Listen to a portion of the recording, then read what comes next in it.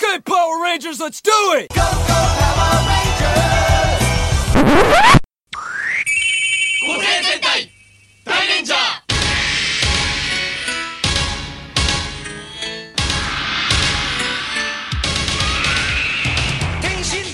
Welcome to the Super Sentai Brothers. This is episode 48 of Live and Let Die Ranger, the internet's best and only podcast dedicated to Gosei Sentai Die Ranger. Every week we watch an episode of the show and we share our thoughts with you, the listeners. My name is Matt J. With me as always is my co-host and brother Dave. Dave, welcome back. How you doing today? I'm doing real well, man. It's a beautiful Sunday afternoon. I'm hanging out. I'm back in the United States. So things are cool. Right on. Well, today, Dave, we are watching episode 48, the title of which I am not going to say yet, because it is like, you know how sometimes the name of the episode is a huge spoiler? Like, what was it back in the day with the Iron Mask? Oh yeah, the title was just like, "It's Ryu's father, no way!" or something like that. I forget exactly what it was. But Today is one of those, but since it's the end of the series, I thought it was a little bit bigger of a deal. So, listeners, if you don't watch the show and you just listen to this, then I will tell you the name of the episode at the end.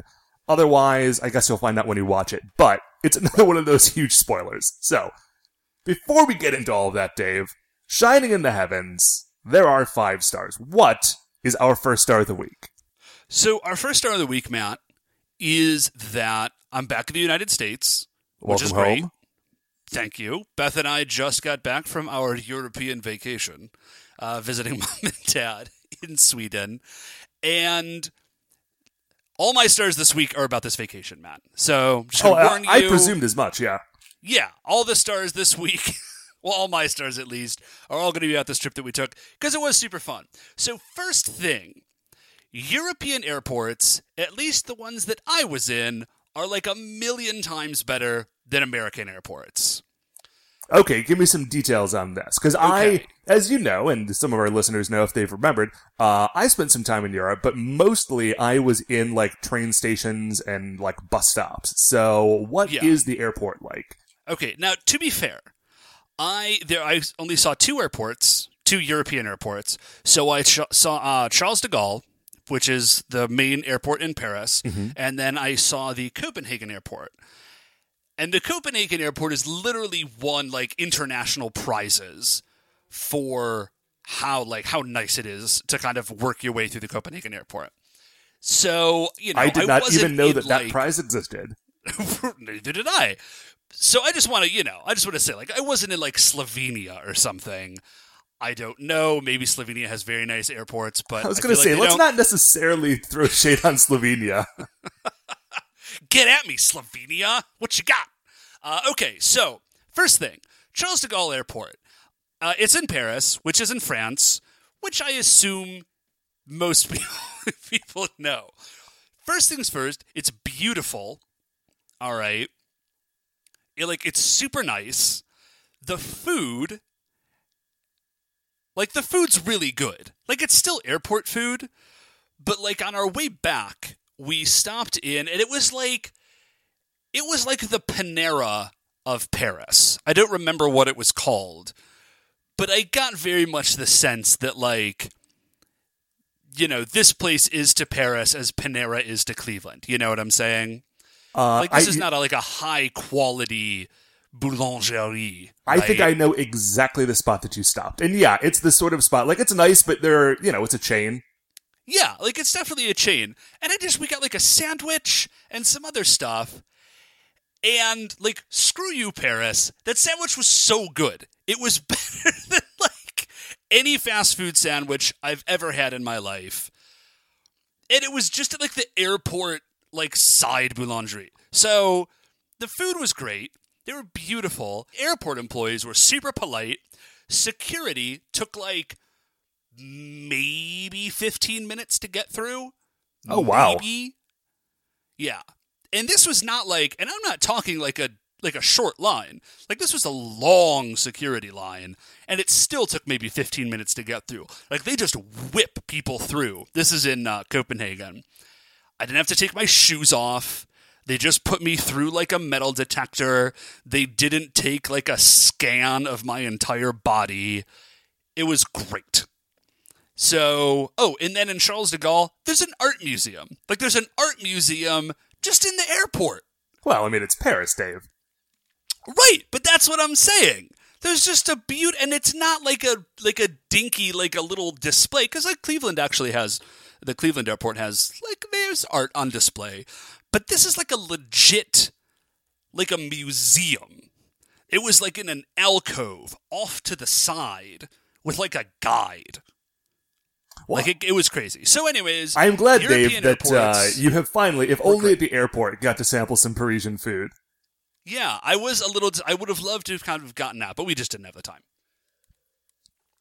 So anyways, Matt, European airports are great. The worst, okay, so this is what threw it in sharp relief, right? So Charles de Gaulle is beautiful. The flight back was great. It turns out, like, there was a row of 3, but the third person who was supposed to be in Beth and I's row didn't show up. Oh, wow. Yeah, so we just had, like, the row of 3 all to ourselves for the flight back from Paris. It was great. So the flight was really nice. They gave us, like, a meal and then a sandwich and snacks and drinks and all sorts of stuff. So that was awesome.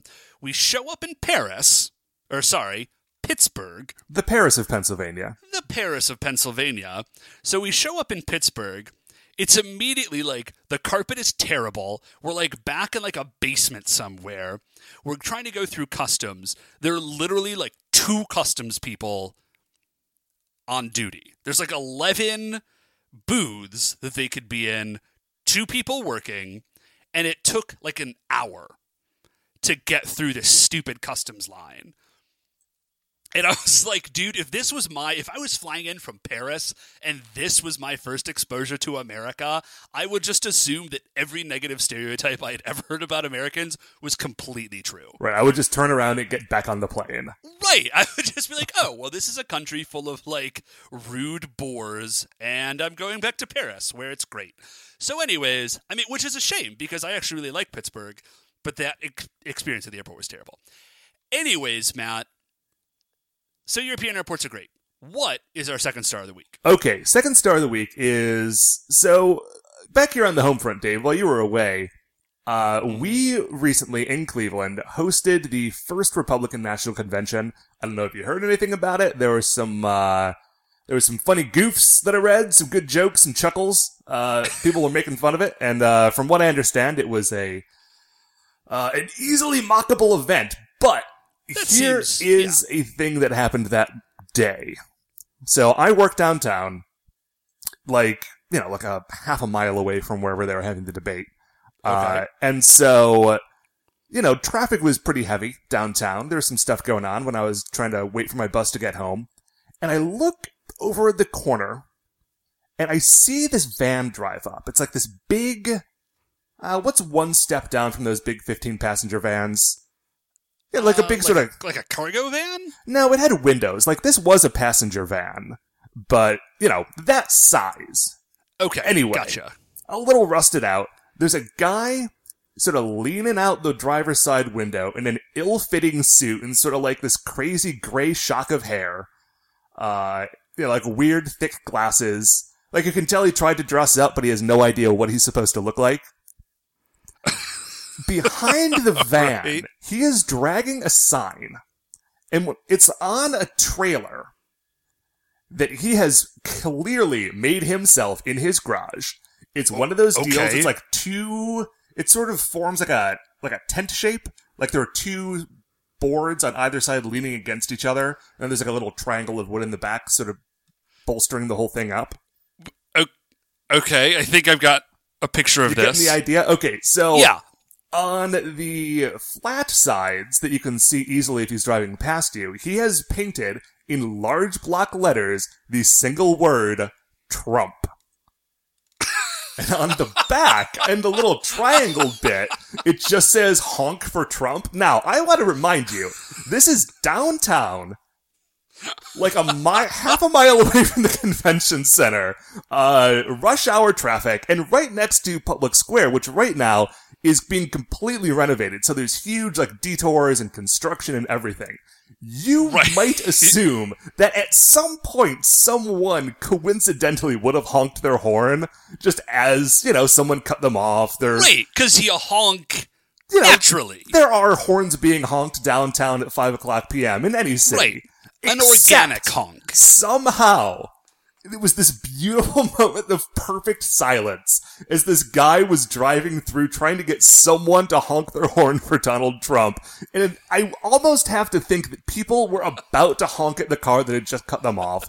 And then they saw the sign and they said, no, not today. No. Not today. Today. No, oh, dude. I am pretty convinced, because I was actually talking to one of Mom and Dad's European friends, and they were like, so what's up with Donald Trump? Like, is he actually running for president? And I was like, no. Donald Trump is not actually running for president. Donald Trump makes money by being a troll. Donald Trump is just trolling America, and, no, don't worry about it. Donald Trump is not actually going to be the president of the United States. Right, this is just something that he does every 4 years. As a diversion, I guess? Dude, I have no idea. Anyway, so that is our second star. Just this one beautiful moment. And, okay, Dave, so back to Sweden. What is our third star of the week? Okay, so our third star of the week, Matt, is food. I like food, as I may have mentioned at some point in the past. I believe it's come up. Right. So, Swedish food... So, like I said, we were mostly in Sweden. We went to, Denmark for a little bit. Handful of weird things about Swedish food.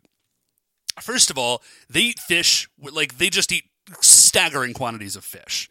They eat fish like Americans eat, I don't know, what's the thing Americans eat a ton of? Ketchup? They eat fish like Americans eat ketchup. That's actually almost true, because they use, shrimp cocktail, not shrimp cocktail, shrimp salad, little tiny baby shrimps and mayonnaise. They just use that stuff like a condiment. Huh. Yeah, you're like, I'd like a sandwich, and they're like, okay, cool. It's like a ham sandwich with lettuce and tomato and some shrimp salad, just on it. Because we just got some extra shrimp salad sitting around. Right. No, there's no such thing as extra shrimp salad, because you can never have enough, apparently. So shrimp is a condiment, first of all, in Sweden.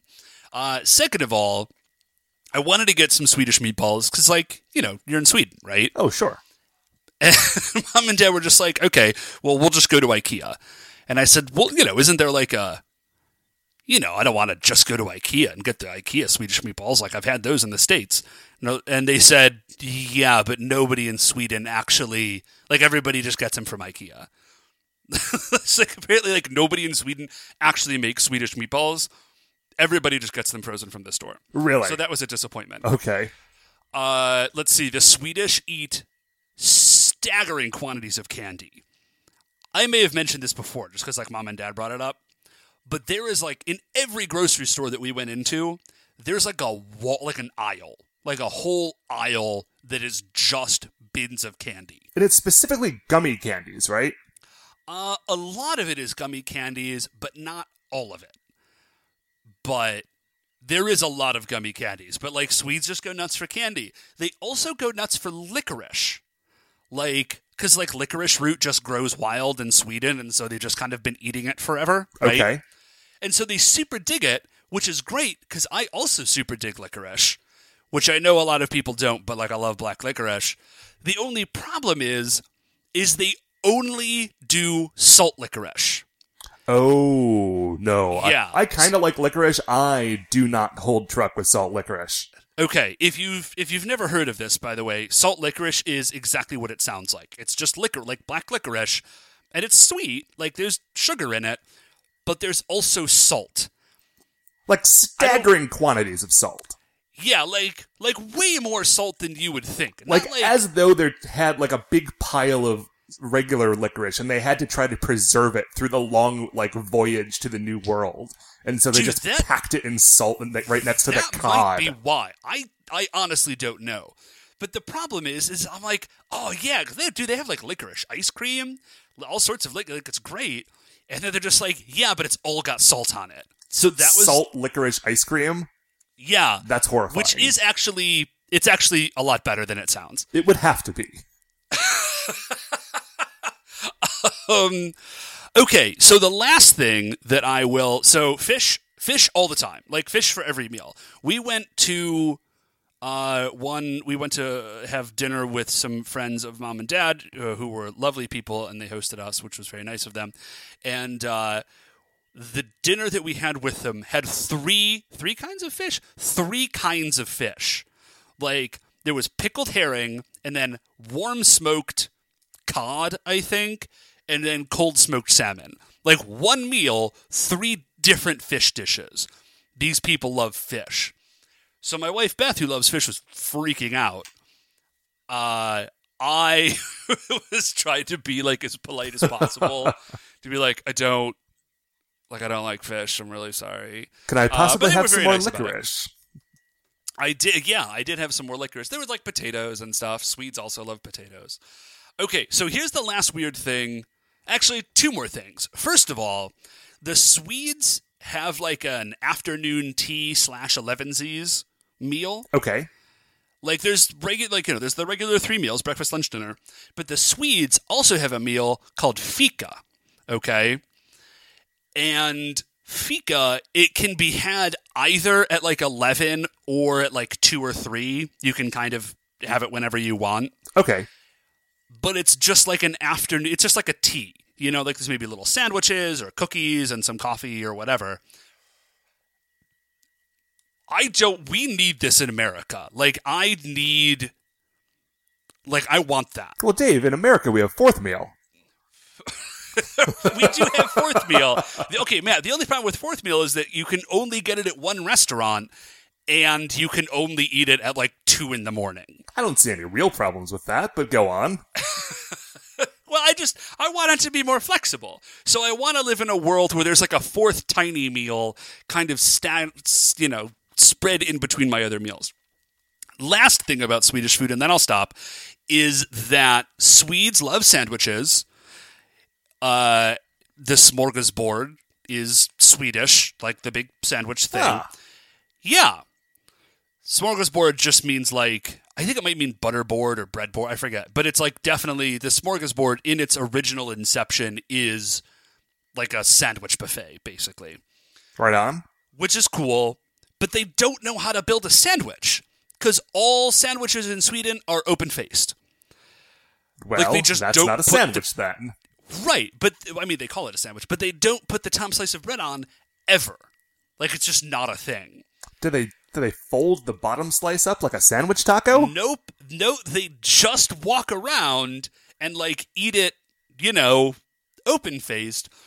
But you watch them try to eat it, and they're like, they have to grip it in like a weird way because they're trying to like keep everything on the bread and they don't want it to like fall and go everywhere. There's a very simple solution to this problem, Right. Sweden. And I was like, guys, there's a super easy way to solve this problem. Like, you clearly have a problem. The method that you do, like, you make it work because you have to, but it's obviously not optimal. Just get a second piece of bread. And I was at Fika with some friends of mom and dad's, and I grabbed a second piece of bread and made a sandwich, and they all looked at me like, what's up with this guy having a second piece of bread? And then I was just eating my sandwich, and I was like, guys, I tried. Like, I tried to do this open face thing. I don't know how you do it. Just get a second piece of bread. And then they all laughed. But in their hearts, I think they knew that I was right. We can only hope, Dave. We can only hope that the fire of a second piece of bread spreads throughout Sweden and illuminates their world. Okay, Matt, what, Swedish weird sandwiches aside, what is our 4th star of the week? Dave, our 4th star is something that I have been meaning to buy for probably 8-9 months now. If you recall, sometime last year, I had as a star on this very program that I had bought a new mattress. I had bought it from the internet. It arrived in a box in my house, and it has been keeping me comfortable all these many months later. But the one thing that I didn't do then is previously I had a twin bed, and I decided to not do that anymore because I'm an adult. And so I got a queen-size mattress, but I didn't have a bed to put it on. And so I have just been rocking like the super bachelor look of having my mattress sitting on the floor in the middle of my bedroom. Right, yeah, that's like the most bachelor-y, yeah. And at first, it was sort of temporary, and then it just sort of became a thing, and I never got around to fixing it. But now, I have finally gotten, like, a platform bed to put this thing on. And Dave, I cannot tell you how much it has changed my entire game. Because for the last, 9 months, I thought, man, it is really hard to get out of bed in the morning. Is it because this mattress is so comfortable? And that's part of it. The other part is that, rolling out of bed is a lot different than having to, haul yourself up from lying down on the floor. And in the morning, since I don't wake up too quickly anyway, having to do that extra little bit just made everything miserable. And now, my whole game done changed, Dave. Dude, Matt, yeah, no, that totally makes sense. Listen, we've discussed this before. We've talked about rubber overshoes. We've talked about shoehorns. Just, those things are so good. There's a reason we invented those things. Matt, I'm so delighted that you have a bed again. I also bought a shredder. I'm up in the whole game this year, Dave. Wow. Okay. What do you have stuff that you need to shred? Just mail. Okay, here's what I do. Fair. I get the mail. I open the mail. The mail that I need to deal with, like bills and such, I deal with. The rest of the mail that is junk mail, I throw away. And then there's the third category of mail, which is stuff like credit card applications that I didn't ask for. That I don't just want to throw away, but I also don't want to do anything with. And those sit in a slowly growing pile that I say eventually I will deal with this. And if I had a fire, I would just throw them in there, but I don't. And so now I'm finally going to get rid of this huge pile of paper that has been building pretty much since I moved into this apartment. You've been there for a while, man. Hey, I've had a couple of cullings, but it's going to be nice. Anyway, so that sounds like a good idea. I should do that. Is my 4th star of the week. Dave, what is our 5th and final star? Okay. I'll try to make this quick because we're running a little long, but this is seriously cool. So we saw a lot of rad museums in Europe, all right? That's a good place for museums. I can attest to that. It is. So first that we saw Elsinore Castle, which if you are a Shakespeare-y sort of nerd, you know is the setting of Hamlet, Prince of Denmark. It's in Denmark. It's outside of Copenhagen. The castle is there. We're pretty sure that it's the castle that Shakespeare had heard of that he set the play in. Honestly, that was sort of boring because it was just a castle. They didn't stage it at all. Okay. They were well, here it is. Yeah, they're just this is the grand hall where banquets would have been held. Probably. And it's just, but it's just a big empty room. It was beautiful, but as a castle wasn't too interesting. So, but there were 2 things that we saw that were crazy cool. The first thing was called Fotoviken, which is just, it translates to Viking Fort, and it's sort of like Plymouth Plantation, but for Vikings. So just a living history, come out and hang out in Viking Town?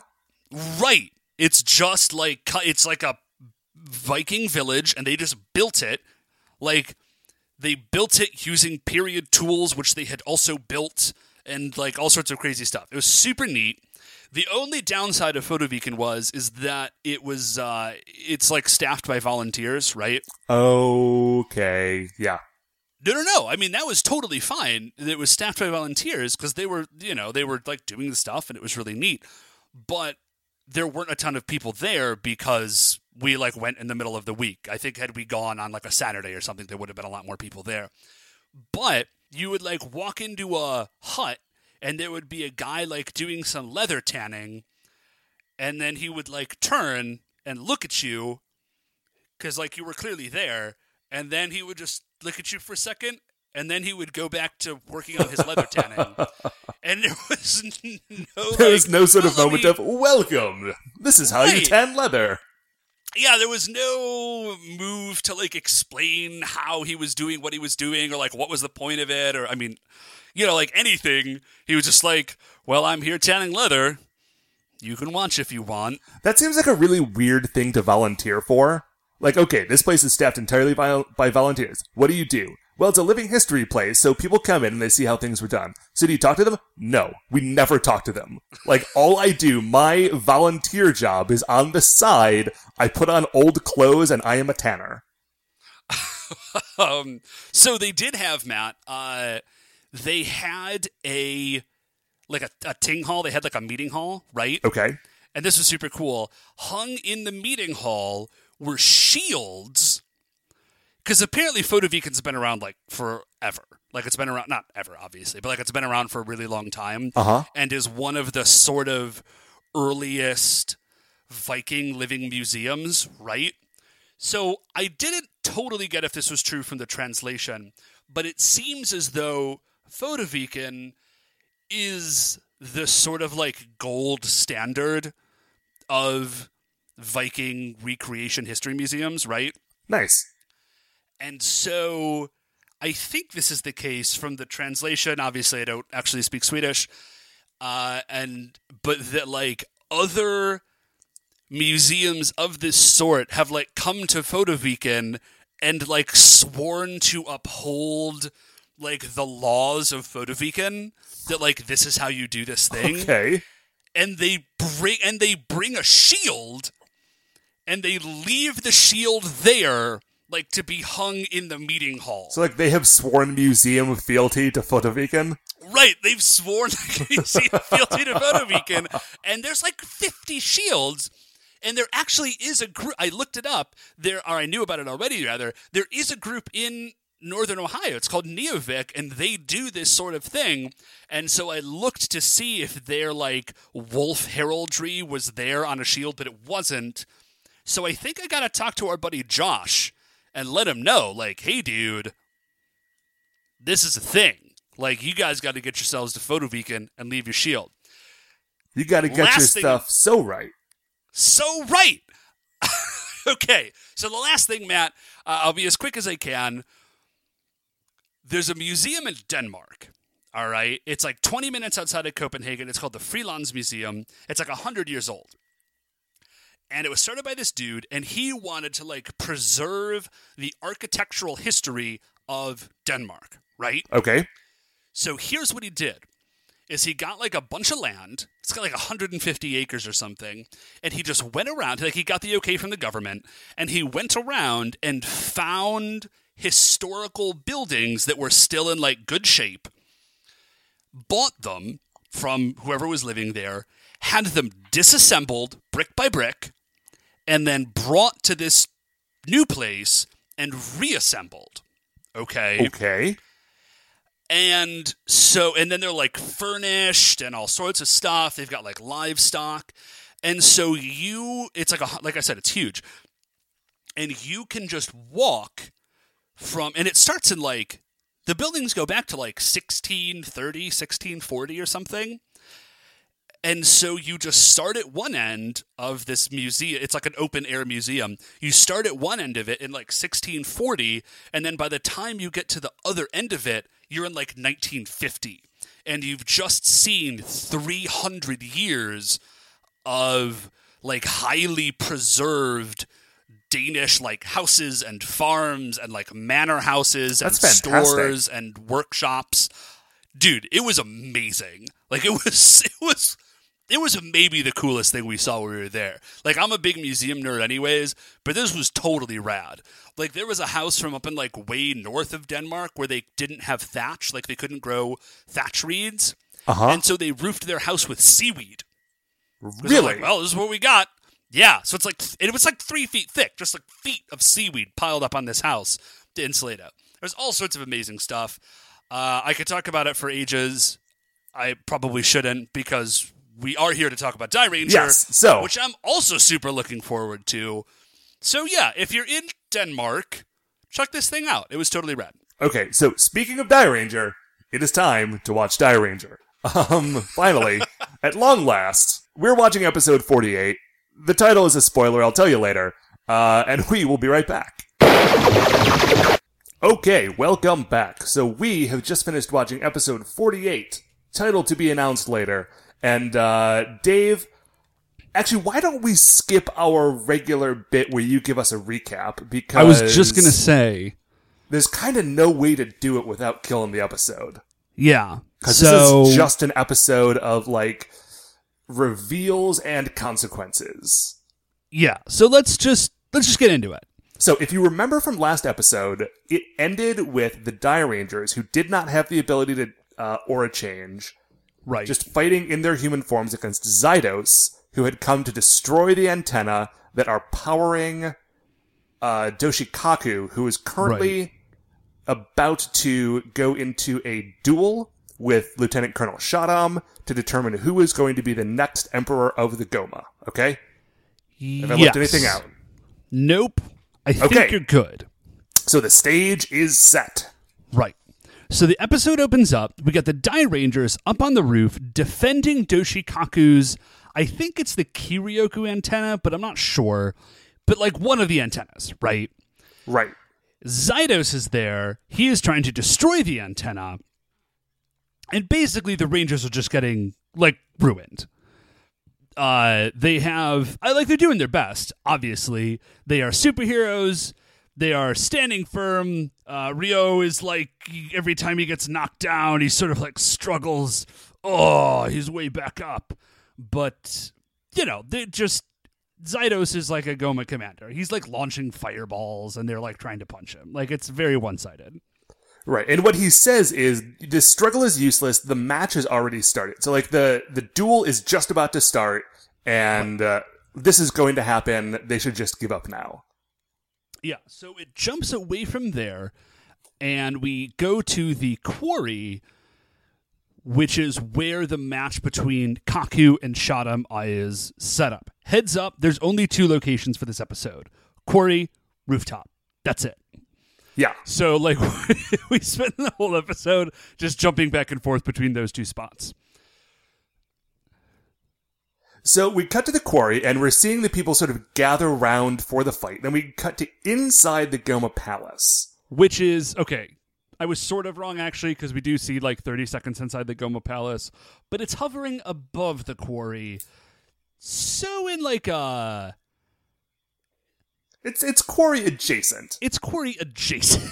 So we go inside the Goma Palace, and there's a guy who is sort of rolling around, and we've seen this guy before. He has always seemed like some sort of Goma functionary. I looked it up in between episodes. Apparently he's a general. Okay, that's which weird, you would but think whatever. would be a lot more of like a big deal, considering that Shadam is just a lieutenant colonel. Right. But you would think maybe he'd be a little bit more involved. But anyway, whatever. So the general walks into the Goma the 15th's throne room. He has his mask on. He's ready to like approach him properly. But inside, Shadam is already there, and he's standing right next to Goma the 15th. Right. So we don't know what's up, actually, but we get like a quick shot of a hand, I think is what it is, and it looks all like withered and weird and gross. Yeah, it's Goma the 15th's hand, and it looks off somehow. It's a little dark in there, we can't quite see it. But then Shadam turns, he sees, what is it you said, the Shogun, the general, right? General. Yeah. So he turns, he sees the general, he says something, like, you've seen me, or something like that, and then just, like, kills him. Like, stabs him in the face. Well, he doesn't stab him in the face. He cuts him in the face. But he kills this dude. Oh yeah, straight up murders the dude. Because the guy had seen Goma the 15th's hand. We don't know why it's significant yet, but trust me, we will eventually know why this is significant. Yeah, I'm assuming this has something to do with like whatever leverage Shadam has on Goma the 15th, but and so he can't let that secret get out. And so he cuts the dude in the face, like the mask gets cut in half and falls off. The general stumbles out of the throne room and collapses into the arms of Kaku, who is walking by. Yeah. Shadam runs out and says, "Oh, I had to kill that guy because he like betrayed or he attacked Goma the 15th." Which is very flimsy, but they're already in the middle of something. I guess they don't have time to try Shadam.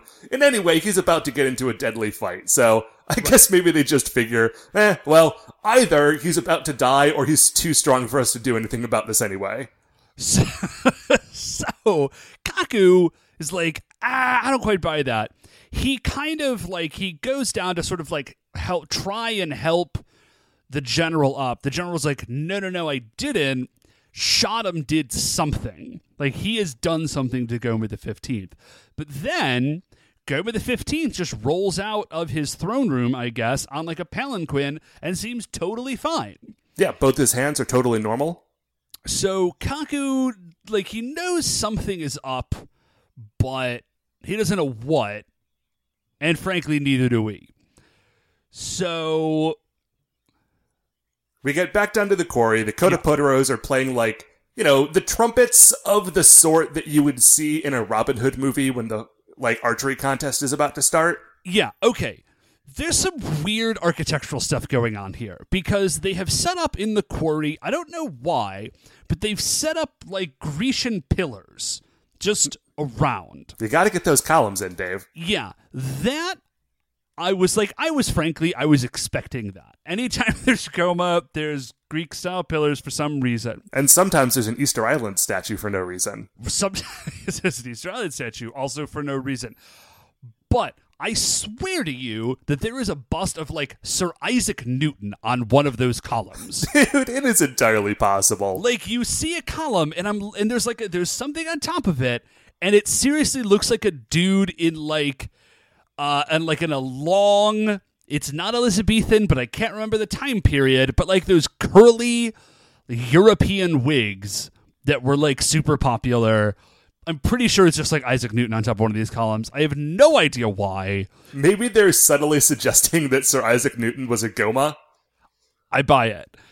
So they bring Gomer the 15th in on like this palanquin, and he stands up on the palanquin, and then it cuts away, and then it cuts back, and you see him settling on top of one of these pillars. I assume they cut away just because they didn't want to show this dude having to try and move in this cumbersome costume. So he's there. There's like a bunch of other Goma dignitaries, I guess, and they're all talking like, about like, up. oh, who do you think is going to win? My money is on the chief of staff, blah, blah, blah. Yeah, so like they're there for the show.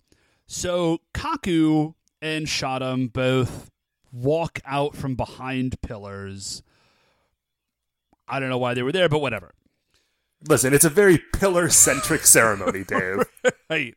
Okay. So Gomer the 15th, he looks at both of them, holds up a pinwheel,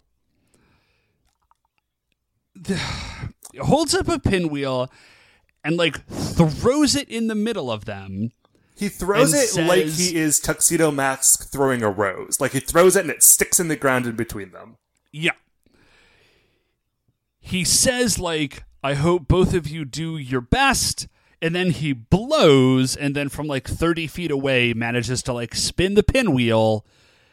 A gong rings, and I guess that's the signal to get this party started. So, the duel now begins. Yeah. Dave? Yes. What are you doing over there? I was humming jock jams. Were you getting the party started? I was getting, I don't actually remember. I was getting ready for this. I was making sure that y'all were ready for this. Well, I appreciate your concern, Dave. You don't want to go into these things unready. Preparation is key, Matt. Okay. Okay. So, anyway, the duel is starting, and then we cut away from the duel back to the rooftops. Zynos is still in the process of making the Dire Rangers blow up. Yeah. So this is actually a pretty cool moment, though. So, like, they manage again for, like, the 30th time to, like, struggle their way to their feet.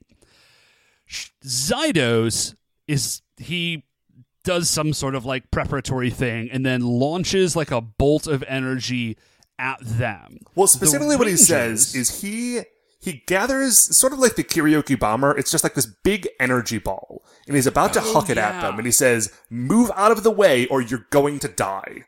I don't know why he's so concerned about this, but he's just saying, listen, now I'm not just hitting you anymore. It is the time that I'm throwing the big energy ball. This is it. This is your last chance. Game over. Yeah. So the Ranger, Rio says, guys, like, get up, use your power, I think. But then they do a move that looks like they're about to tension, but they don't. But they do manage to like summon up enough Kiryoku that they create like an energy shield around the antenna, which is pretty rad because I think this is awesome. the first time. Yeah. We haven't seen them do anything like this absent their aura changers. Honestly, Except we Rin, haven't like, even does seen stuff. this. We haven't even seen this move while they've been changed. Like gathering their chi to create a force field it's a very cool move. Yeah. It looks and really nothing neat. that we've Okay. seen before.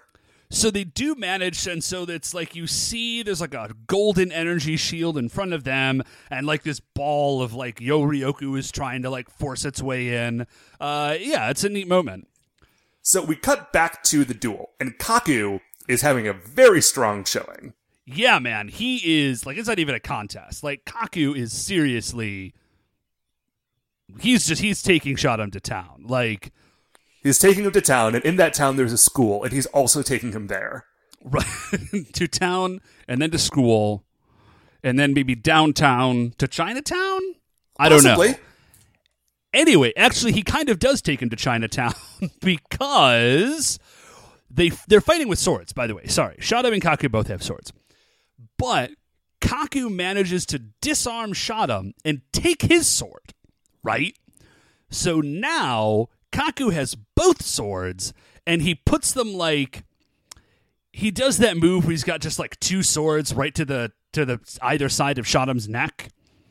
Yeah, and he Shotum is moves just it like, standing it's there. coming in as though he's about to just chop the dude's head off with two swords at the same time, which would have been a good call. For whatever Yeah, reason, turns out that he would have been a really decides good not idea. to. I don't know why, but what he does do is he like Sparta kicks Shotum in the chest. Shotum goes flying, lands at like top of a hill, I think, and kind of rolls his way down into the quarry.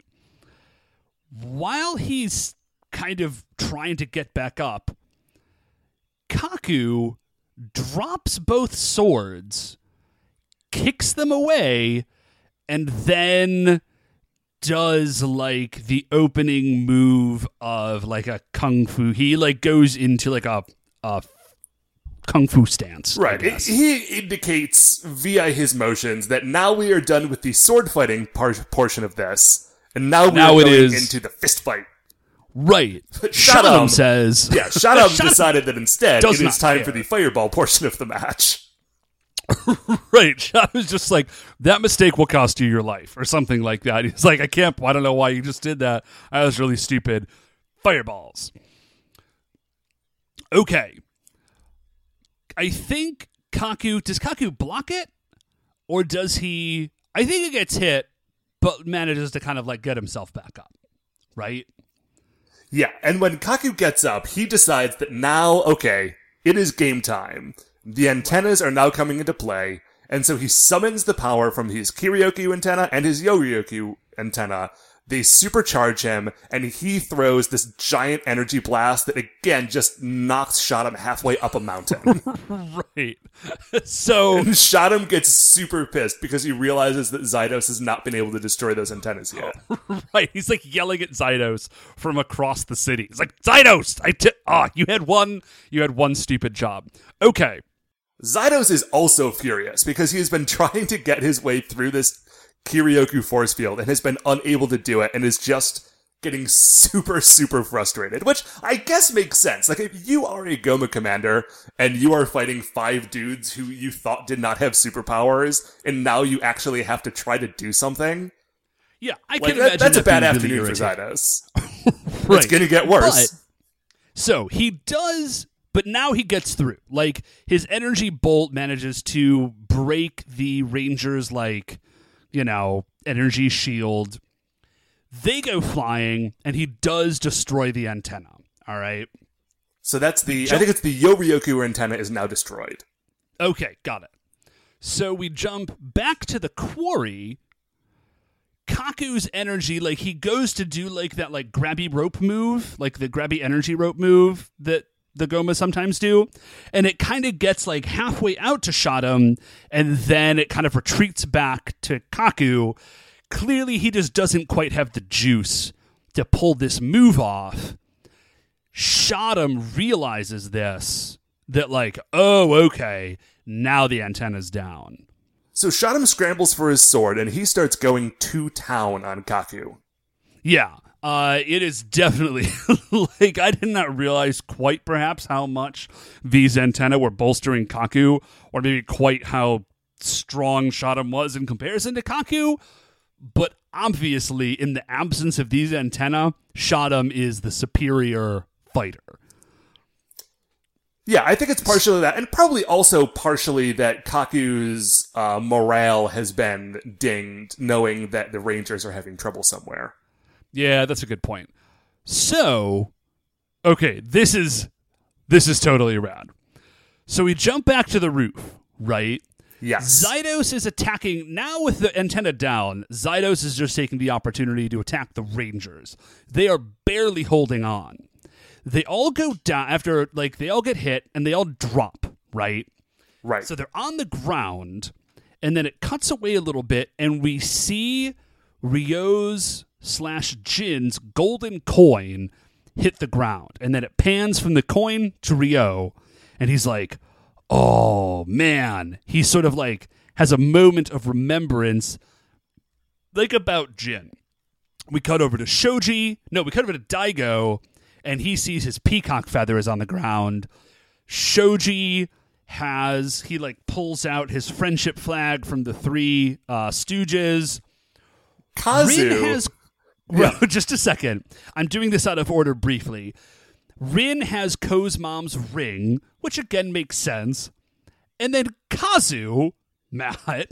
Yeah, Kazu just has Cameo. Like, Cameo, the little turtle, has during this whole fight just been sitting in Kazu's jacket pocket. Right. But, okay, all the other people just have things, like remembrances of friends or allies, and Kazu just has a sentient being that he is, like, carrying around with him. Yeah, he is just carrying in his pocket a tiny turtle who is a dude who is a giant 6,000-year-old robot turtle. Right. So they all sort of look up, and they see, I think it's just supposed to be in their head, but they all see, like, phantom images of their cheerleaders. And then it goes one by one. And Jin is like, Ryo, you can do it. And Cameo is like, Kazu-san, you're the best. And yeah, it goes in sort sequence. Of a weird relationship with you. What?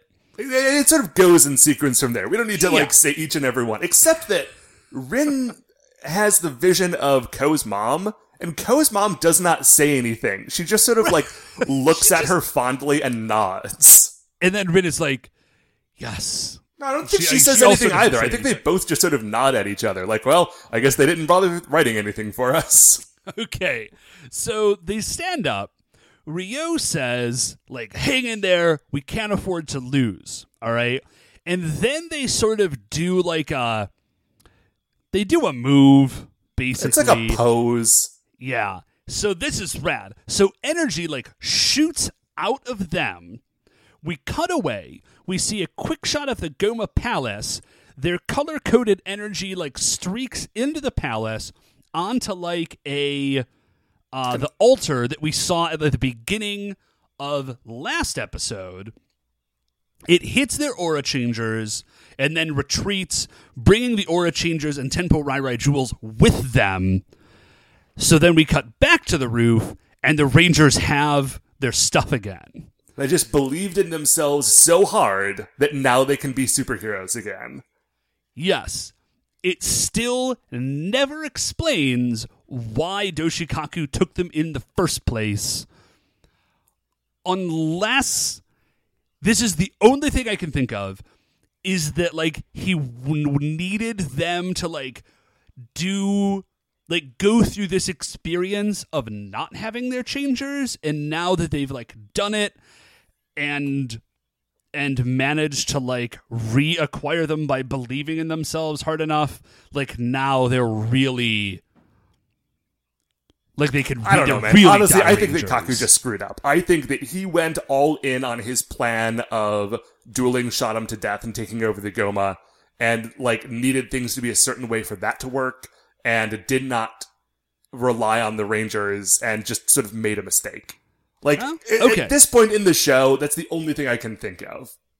That would also, I mean, that also works. But anyways, so they get their stuff, and they tension Da, and now they're fighting Zydos. Well, like okay, they're Rangers about on to fight Zydos. Zydos. They transform, and Ryu says, "Okay, now it's payback time." And just before they start fighting, Ko runs up. He's like, "Hey, I'm here to fight as well."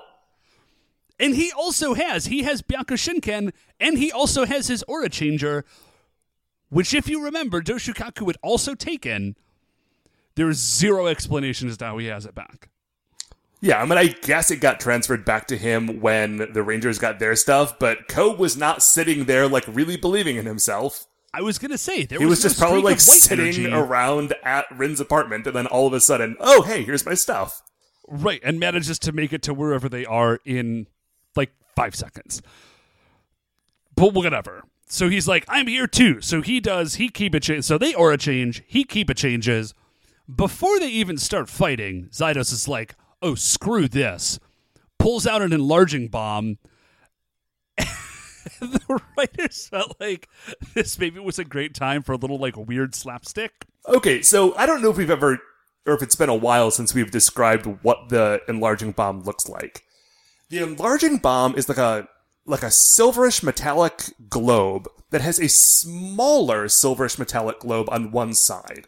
And they pull the small one off, and that's sort of like pulling the pin off of the grenade. Then they throw the large one down, that explodes, and they grow. Right.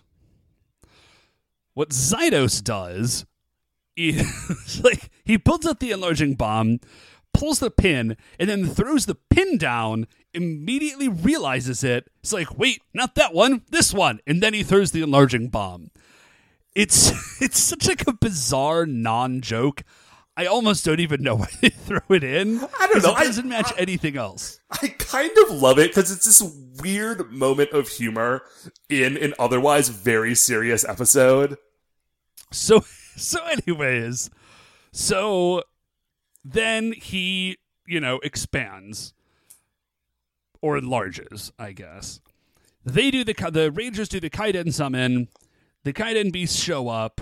They, Dyrano and Kibadayo and they start fighting Giant Zydos. So they're fighting Giant Zydos for a minute, and then Zydos looks down and sees that Gaara is on the other rooftop near the Kiryoku antenna and says, "Hey, Gaara, blow that thing up for me. I'm busy." Right. Gaara's like, "Oh yeah, totes," and she blows it up. No problem.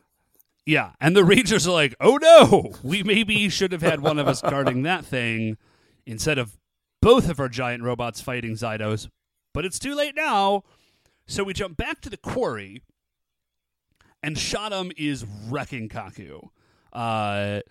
He's like, there's a lot of like cool sword work going on. He's just like stabbing him and like knocking him around with Yoryoku. Kaku goes down. Like, he hits the ground like a sack of potatoes. And Shotum is gloating. He's like, "Aha, now I have won this fight."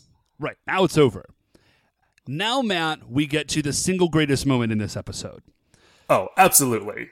We cut back to the giant robot fight, and Zydos decides that now, 48 episodes in, it is time to reveal his great secret. Okay. So, this whole time, by the way, guys, like we said, the Goba Commandos were like weird S&M gear. So, Zydos has on like a cowl, like over his leather skull cap hood cowl with like eye holes, but then like his mouth, it actually looks like a superhero costume, right? So, and at no point do you think, I wonder what's under that hood. Because what's under that hood is just the dude's head. Except that in this case, that is not what is under the hood. That is not the case. So this is Zydos' great secret. He pulls off his cowl, and he has volcanoes on his head. His head is volcanoes. And so it cuts back, and there are just like sparklers shooting out of these volcanoes that are on Zydos' head. There's like one on either side, and one coming out the back. Heads up, At no point in this show did we have any reason to believe that Zydos's head was shaped anything other than normal. Because under the cowl, it's just a dude's head. But he pulls it off, volcanoes. And it's like, it just sparklers. They didn't even do like a magma-y goop squirting out. Well, I think that would have been worse, because what he says next is, feel my raging eruption. So, the sparklers are better. Sparklers were the way to go. We don't want any lava going on there. But... Okay. Okay. So... Trying to keep this family friendly, but you know what I mean, man. So he shoots sparklers at the Rangers. This is sufficient to knock them out. They're like, oh no, lava, I guess. They kind of fall back. Daimugen, well, Cameo, is like, the Rangers need my help. So you see a little turtle crawl over to the crystal, which I guess he also got back. And then he turns into Daimugen, and Daimugen's like, guys, I'm here to help. Jump on me. And so they all form the giant flying chariot thing. Right. And then they do the only move that giant chariot ever does, which is giant crushing death. Listen, if you've got that move, I don't know why you would bother with another one. Yeah, that's a good point. So, the Rangers unleash giant crushing death on Zydos. Okay, and now things get weird. Yes. And they get weird in a way that I want to tell you about, Dave, but we have 2 more episodes, and that would be spoiling things. So, why don't you tell me what happens next? So, here's the deal. So, we're back on a human scale, right? Right. And we see Zydos, and he is, like, just down on the ground. And the Rangers run over, and they're out of their Kaiden beasts, and they are also un-aura changed. And they see Zydos. Zydos looks down, and his foot is like a brick or something. And he's like, wait, what's going on? Why is this happening? And then the brick sort of crumbles, and then we cut away and we see him standing and like a bunch of rocks fall out of his pant leg. Okay? So clearly Zydos is turning to stone. It's not stone quite. It's more like dirt, sand, mud. Yeah. Except it's definitely just rocks that fall out of his pant leg. So he like hits his knees and he's kind of like freaking out. Like his hands turn to dirt and fall apart. Yeah. And then it starts like flashing back and forth between Zydos and like this statue in a Zydos shape. And he's saying like, what is happening to my face? What's happening to my body? Someone help me. Yeah. He's like, and then he just turns into rocks. And he does yell something about like, what about my promotion? Which seems... Listen, Zydos is very interested in his career. Yeah, we can all learn something weird from priority, Zydos, but okay. And then he just turns into stone, dirt, whatever, and then he just falls apart. And that's it for Zydos. Like, that's it. Dude just turns into dirt, and then he crumbles. Turns into dirt, gets real freaked out about it, and then crumbles. Right. Gara sees this, is also super freaked out, understandably so. But the fact that, I don't know, okay, so here's what I can't figure out. I don't know if she's freaked out because Zydos is dead, and that's just how Goma die, or if she's freaked out because Zydos just turned into stone, and what the heck. We'll figure it out later, I'm sure. Okay. So. We will. I want to talk about this, but we will talk about it in the next couple of episodes. We gotta get to it later. We'll get to it later. Okay. So, Daimugen says, hey guys, there's a secret tunnel under the base. You can use it to get to Kaku. Which, I feel like Cameo should have told them about that before if he just happened to know it.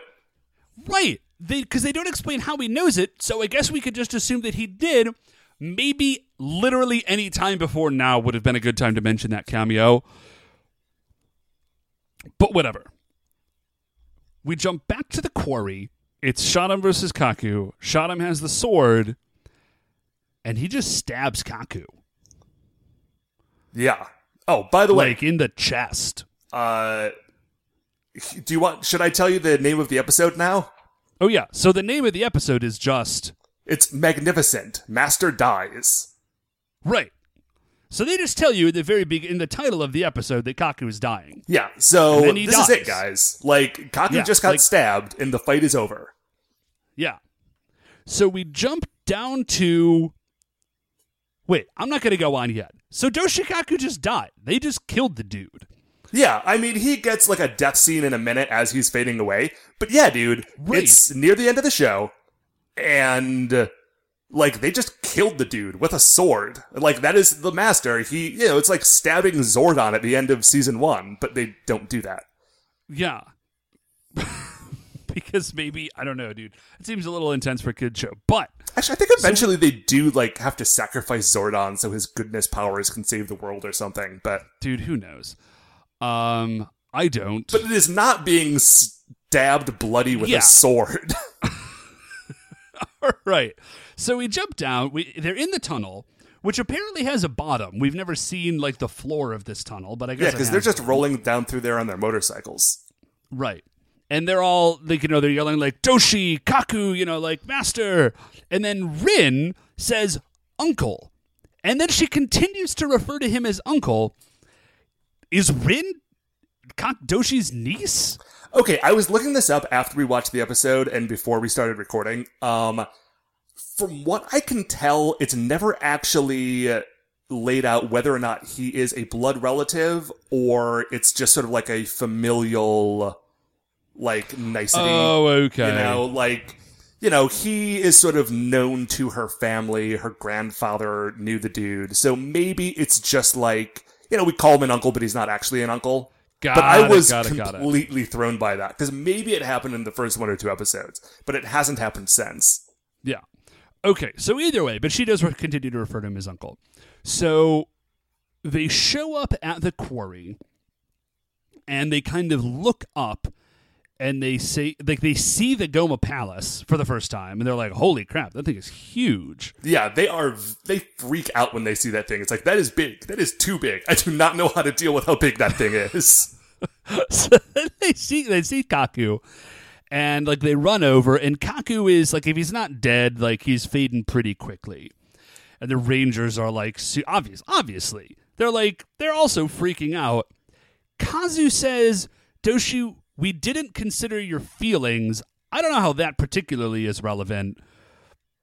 Well, But I think it's whatever. relevant because when in the previous couple of episodes, he kept telling them, like, no, disband, stay away, I've got a thing, don't mess with my thing. Now, he did a very bad job of communicating his feelings and his wishes. I was going but to say, the fact is that had they respected his feelings on the matter, it would have gone even worse. So, okay, whatever.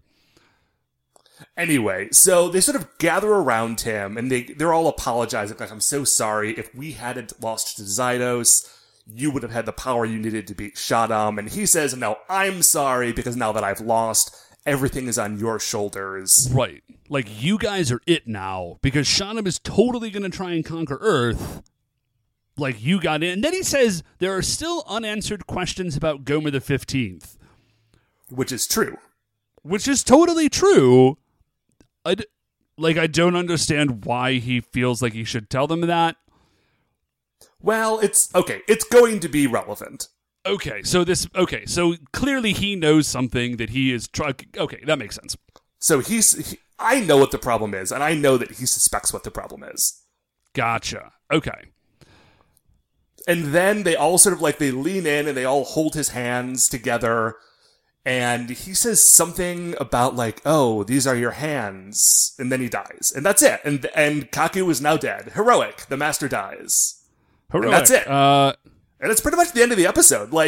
There's another minute or so of them crying and screaming and stomping around and emoting. And we get another moment of Shotum wandering around the Goma Palace laughing to himself. But that's pretty much the end of the episode and the end of Kaku. Yeah. Okay. Cold, man. Okay. So, Dave, that's it for the episode. That's it. What was your high point, buddy? I gotta go with Volcano Head. Dude, it's Volcano Head all the way. It was amazing. And it came totally out of left field. It is, it's out of nowhere. It could have been like literally, it could have been literally anything. Volcano Head. There are no words. Yeah, like the stuff with Zydos in this episode is so weird because It's just so weird. like the whole episode is just based around, okay, there was a duel, Shannon and Kaku fight, Shannon wins, Kaku loses. That's pretty much the story of this episode, right? Which is why I didn't want to do a recap in the beginning, because that's really all we could have said. Yeah. But the Rangers then have to deal with, like, Zydos just being a weird beard. Like, he's throwing down the wrong part of the grenade, he's got a volcano head, he turns into dirt. Like, that whole part of this episode is crazy.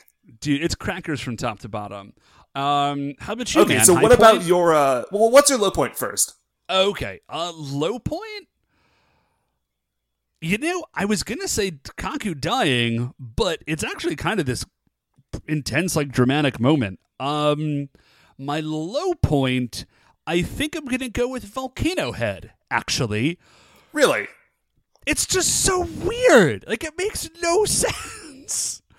Like, they could have done any number of other things that would have been like they would have made sense for Zydos or the Goma or something.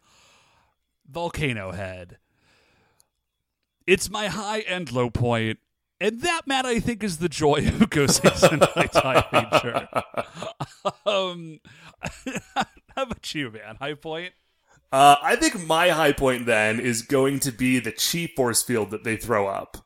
Dude, that thing was rad. That is a very cool moment. Like, that whole bit from the chi force field to the summoning of their aura changers and such, it's a very cool payoff for the scene we got last episode where they did the roll call without being able to change. It's a really neat, sort of mirror of that scene. I would love, like, I am not a dude who does, like, video editing or whatever, but I think it would be really cool to take these couple of episodes and kind of cut them all in.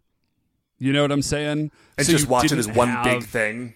Right, so there were no breaks, and it wasn't, like, cutting between episodes, because the coolness of that moment where, like, they change, like, they do the aura change, but they don't actually. They hold up, they fight, they do the Kiryoku shield, and then they get their changes back, and then they do aura change. Like, it's a really great sequence of stuff. Like, it's really rad. It really is. Honestly, there's part of me that wants to suggest that, because this was episode 48, so we have 2 more episodes after this, which is crazy that we're almost done. Yeah. Part of me wants to suggest, and I'm not going to commit to it now, we can talk about this off air. Do you want to do the next 2 episodes as like one big 2-parter? Ooh, I kind of do. Okay, listeners, check back next week. If it's an extra long episode, then that's what happened. We'll see. Okay. So yeah, that was my high point. It was really cool. Yeah. Low point? My low point is the title of this episode. Like, Yeah, I know no, we that's have talked terrible. about it before, but the fact that the title of this episode completely undercuts the drama of what is going to happen in the duel, it's just a real bummer. Like, they didn't have to do that. Yeah. I don't, yeah. They could have done a number of different things. It would have been way better. They could have called it almost anything. They could have called it Zydos' Great Secret, Volcanoes. Right. Duel to, I mean, that one also would have been a pretty terrible spoiler, but yeah. So that's pretty much it, right? Yeah, that's going to do it for another episode of Live and Let Die Ranger. Before we finish up here, I'd like to remind you all that you can email the show at supersentaibrothers@gmail.com. If you want to get any updates on future episodes or talk to us on Twitter, we are at Super Sentai Bros. If you like the show, and I hope that if you're still listening by episode 48, you like the show, please remember, shine in the iTunes review section. There are 5 stars. Rate, review, subscribe on iTunes. That's what's going to help new people find the show, especially since we're getting near the end of the series. It's a good time. If we Jump want, on. You'd be able to watch if the we whole want to thing. be a little more Listen to the whole visible thing. for season 2 to pop in, then what we're going to need is for people to help sort of push the show. So if you can do that, if you can help us out, that would be great. The Super Sentai Brothers is a production of Retrograde Orbit Radio. Once again, we're the Super Sentai Brothers. I'm Matt. I'm Dave. And we'll see you next week. 大